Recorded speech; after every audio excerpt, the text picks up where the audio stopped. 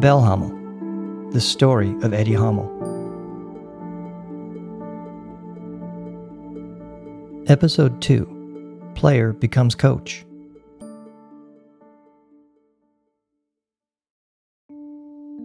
Eddie Hamel was just 28 years old when his playing career came to a sudden, sad end. On November 9th, 1930, early in his 8th season at Ajax, Eddie was playing in his usual right-wing position when he suffered a knee injury, serious enough to force him out of the game. No further details are available. There are no medical records to examine and no match reports to offer us any clues. All we know for sure is that Hamel never played again for the first team of Ajax. That fateful away match against ZFC in Zaandam was his last. Hamel did wear the Ajax colors again.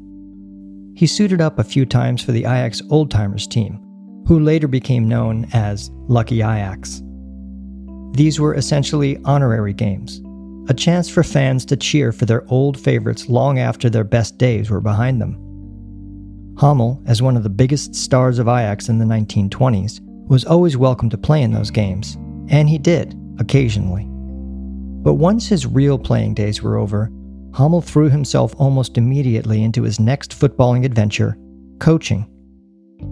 First, he served as an apprentice to Bob Glendenning, the Dutch national team coach who had wanted Eddie for his 1926 Amsterdam Olympics team. Hamel spent a year under the Englishman, training the juniors and reserves. He passed the coaching certification test and, aided by his experience and reputation, was able to find a coaching position quickly. In 1932, Eddie was announced as the new head coach of RKSV in Volendam, a team known today as FC Volendam. RKSV had been formed in 1920 as a sports club for local fishermen. Because Volendam is an overwhelmingly Catholic city, the new club competed in the RKF, the Catholic Football Association of the Netherlands. The team was well supported, but never had any real success. When Hamel took over in 1932, RKSV had not won a single trophy in any competition. It seems like an odd choice, a famous Jewish former player from the capital city taking the reins of such a small and undistinguished provincial club in a deeply Catholic part of Holland. But Eddie was never going to be offered a position at one of the top clubs like Sparta or Feyenoord or PSV, let alone at his beloved Ajax. The big clubs all wanted English coaches, and Ajax already had Jack Reynolds. But Eddie was the next best thing, a famous footballer who'd played and trained under two of the most famous English coaches in the country. It turned out to be an excellent match, an ambitious, modern new coach and a proud local club full of potential. Volendam, a picturesque and bustling village on the banks of the Markermeer, sits some 20 miles north of Amsterdam. In the 1930s, most of the club's players made their living on the sea or on the docks. Eddie was the club's first paid professional coach. They could only afford to pay him the smallest of stipends, barely what was needed to cover the cost of his weekly journeys between Amsterdam and Volendam. And what a journey it was. First, Eddie would take a quick steam tram from Pretoriastraat to Zeeburg. Then he'd catch the ferry across the IJ to North Amsterdam, where he'd board a second steam tram and ride for a full hour to the Volendam station. From there, it was a brisk 20-minute walk to the training ground. RKSV played and trained on a unique field that the locals called De Meer, or the lake, and with good reason. It sat like a wide bowl at the bottom of embankments on all sides. When the rain was heavy, as it often was in the region, the pitch flooded and the water stuck around for days. Local kids kept rowboats nearby and would set out on watery adventures while the football players and fans waited for their field to reappear. Whenever the field was flooded, and during most of the winter, the team held their training sessions in a nearby school gymnasium. There wasn't enough room inside to set up proper formations or to scrimmage, so Eddie focused on developing his players' technical skills. Hamel, remember, had trained under Jack Reynolds and Bob Glendenning, so it's not surprising that he brought an English attitude to his practices. He insisted that his players learn to control the ball at standards approaching Ajax. The men would pair up and kick a ball at each other from just a few meters away, and it was the recipient's duty to kill the ball at his feet with a single touch. Eddie also had them face each other over a low wooden wall, waist high, so that the two men could see each other but not the ball when it was on the other side. One man would chip the ball over the wall, and his partner had to control it without being able to see it coming. Eddie's own technical abilities were first class, and his demonstrations must have set a high bar. Before long, the fishermen from Volendam were demonstrating a level of skill previously unknown in the Catholic League.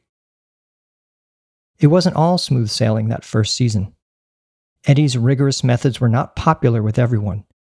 A few of the older men actually considered it unsporting to train at all, and many of the players were out to sea for days at a time, which often meant being absent from training. Those who missed too many practices were dropped. In addition to his insistence on technical perfection and regular training, Eddie introduced a modern and complex tactical system, which was initially hard for the Volendam men to adopt. The first few games were chaotic disasters, but eventually the system took hold and RKSV began to thrive. Judging from the club newsletter, the fans were on Eddie's side from the start. They knew they had something like football royalty on their hands, and Hamel was a true football intellectual, able to teach the players things they had never thought about before. Soon, RKSV was playing a different kind of football. In Hamel's first season, RKSV won their first ever championship of the Haarlem Diocese. In fact, Eddie's Volendam side would go on to win the overall National Catholic Championship twice during his years in charge. Cor Toll, the club's former archivist, considered Hamel the most significant figure in the history of Volendam football, the man who transformed RKSV into a modern, professional footballing institution.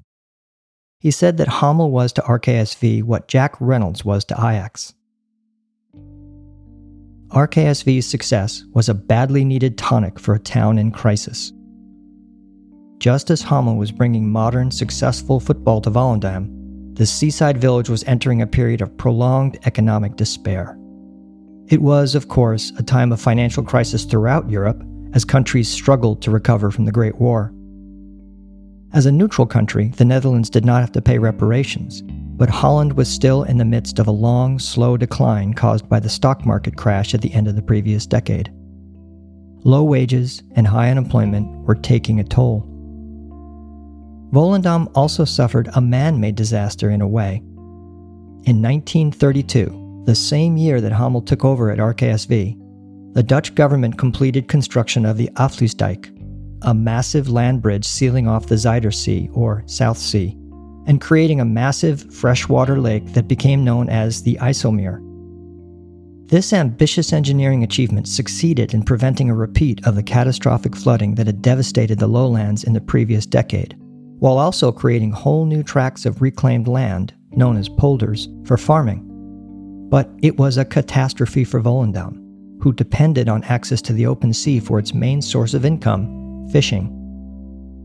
And then, in 1937, just as the local economy was showing signs of recovery, the town's single biggest employer, the Volendam Rope Factory, burned to the ground. And since the factory owners did not have enough insurance, it was never rebuilt. Hundreds of jobs were lost overnight. Hamel served as RKSV's coach through it all, and the team's success brought some desperately needed pride to the economically battered region where football and religion were their only respites. Attendance was high. The entire population of Volendam was less than 6,000, but the crowds at De Meer on game days often exceeded 4,000. But the club's finances were deeply impacted by the town's financial crisis. Ticket prices at De Meer had to be lowered to just a few pennies, so the club was no longer able to pay Hamel's very modest salary. His take-home wage was usually limited to whatever the fans could collect at matches by passing a hat. Occasionally, a villager would give their coach a basket of fish to take home, which must have made for an awkward steam tram journey back to Amsterdam. 1 year into his tenure at RKSV, and perhaps because of the lack of steady pay in Volendam, Eddie decided to seek a second coaching position. He didn't quit on Volendam. He kept going every week to coach, pay or no pay. The hard-working Amsterdammers signed on at Alkmaria Victrix of Alkmaar, about 20 miles west of Volendam, and began coaching 2 teams at once. It wasn't so unusual for someone to coach 2 teams at the same time, so long as they weren't in the same competition. Alkmaria Victrix played in the second division of the National League, or KNVB, while RKSV remained in the Catholic League, or RKF. This presented a few logistical challenges. Eddie lived and worked in Amsterdam and was still commuting to Volendam one night a week. His contract at Alkmaria Victrix required him to lead training sessions in Alkmaar at least twice a week, once with the youth and reserves on Wednesday, and again with the first team on Thursday. This was all on top of his day job as a clerk in a grain merchant's office in Amsterdam. Eddie was a busy man. The name of his new club, Alkmaria Victrix, could be traced all the way back to 1573, when Alkmaar became the first Dutch city to withstand a siege by the Spanish army during the 80 Years' War. The locals cracked open the dikes surrounding the city in order to flood the polders where the Spanish troops were camped, forcing them to retreat. This helps to explain the city's reputation as a place filled with tough, no-nonsense survivors. The club's full name was Alkmaria Victrix Football and Cricket Club. Its charter, written in 1898, stipulated that every member of the competition team is obligated to purchase the following uniform to wear at all matches. Headgear, dark blue cap, bicycle model. Upper body, dark blue sweater marked with AV in red letters. Lower body, dark shorts. Cleats preferred. But by the time Eddie was brought on in 1932, football had taken priority over cricket. The bicycle caps, once required for all football players, had been abandoned, and the first team had been a respectable side for years, playing in the second division since 1908. But the club's loyal supporters were not satisfied. They wanted trophies and promotion. The pressure on their new coach was heightened by 2 additional factors. The club paid him a real salary, 2,500 guilders per season, much more than what he'd ever gotten from RKSV, and they wanted something for their money. Plus, all the club's previous trainers had been English, so Eddie would have to justify his salary and overcome the broadly held assumption that Dutch coaches were inferior to British ones. The fact that Hamel was actually American would only have made matters worse if that had been known to the club. But Eddie had 2 things in his favor: his pedigree as a world-class player and his first successful season in Volendam. These had no doubt been instrumental in securing this new appointment in Alkmaar. To make the schedule work, Hamel moved RKSV's trainings to Friday nights, which was actually more convenient for the team's fishermen players. Eddie was now traveling and coaching at least 3 nights a week. Luckily, his commute from Amsterdam to Alkmaria Victrix was much easier than the odyssey to Volendam, since Alkmaar was on a main railway line. Whenever Eddie arrived early, he liked to stop in at Café Houtlust near the rail station for a coffee. He took every opportunity to chat with the locals because, as Jack Reynolds had demonstrated at Ajax, a coach's job was as much about public relations as it was about football. One evening at the café, Eddie was introduced to Abraham Elte, the editor of the club magazine Alkmaria News. Elte showed Eddie the notice in the latest edition announcing his appointment. It read, May 1932, a homegrown coach. As of May 1, the board of directors has hired as coach Mr. E. Hamel, old Ajax right-winger and former international player. Mr. Hamel completed his coaching training under national coach Bob Glendenning. Alkmaria hopes to reap the fruits of his instruction in this coming season. Not long after he started as coach, Eddie wrote the first of several columns for the club newsletter. It was addressed directly to the players and read, The editors have asked me to contribute to the next issue of Alkmaria Club News, and I'm happy to comply, and I'll tell you why. Firstly, it's basically impossible to individually discuss and examine each mistake made during one evening practice. This would take up too much time and would be in no way conducive to a pleasant and smooth practice.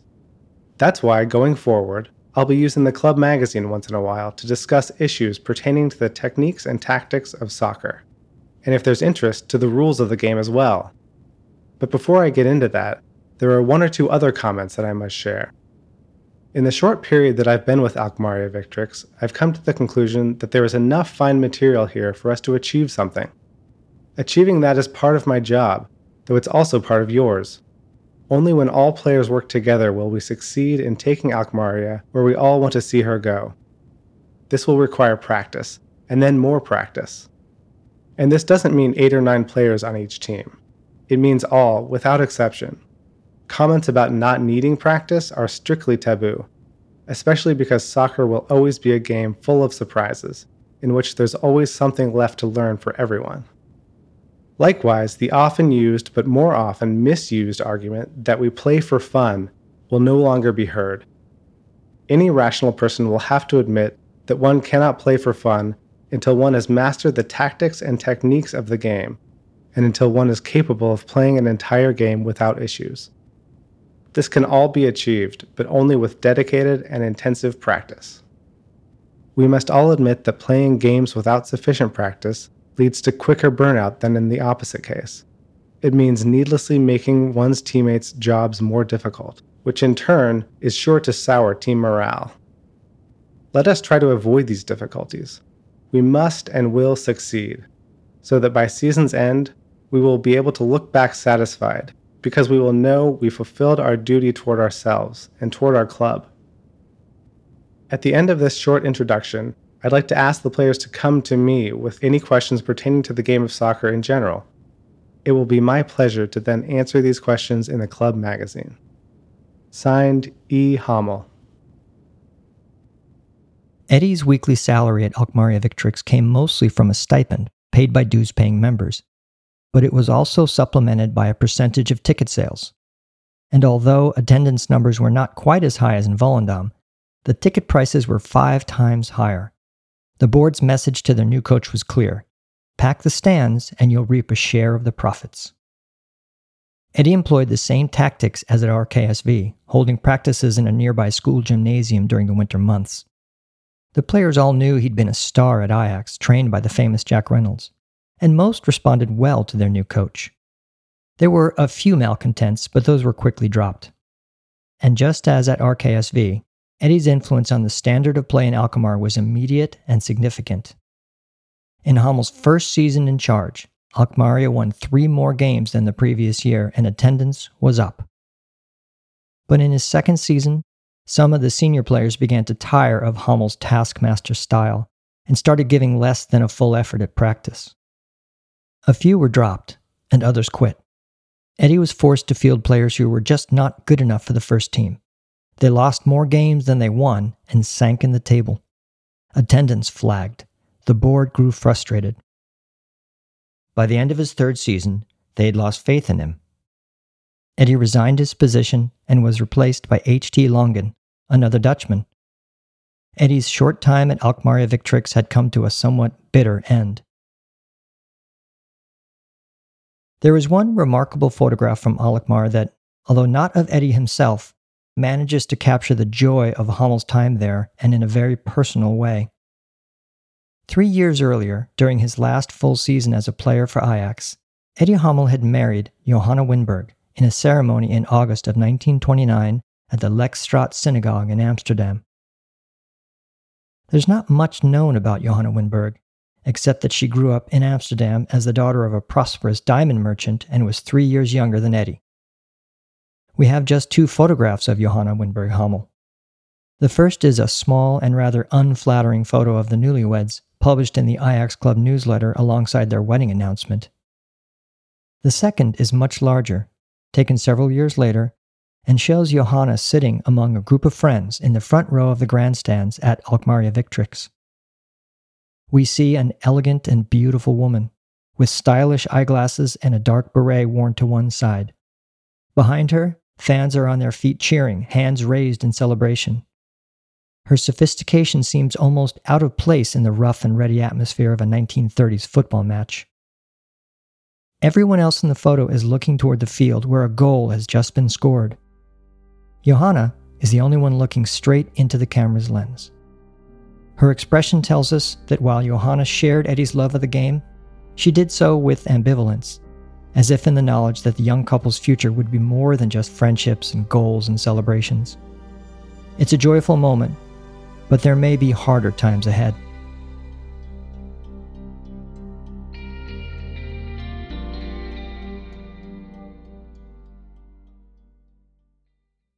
Bellhamel is written and presented by Jim McGow and is produced and edited by Nigel Coutinho. Original music written and performed by Paul Chavez. Artwork by Fred Davis. Additional voices by Travis Friedrich. To see photographs and documents relevant to this story, visit our website at bellhamelpodcast.com. You can also follow us on Facebook and Instagram via the links on our website. Next time on Bellhamel, Amsterdam and Beverwijk.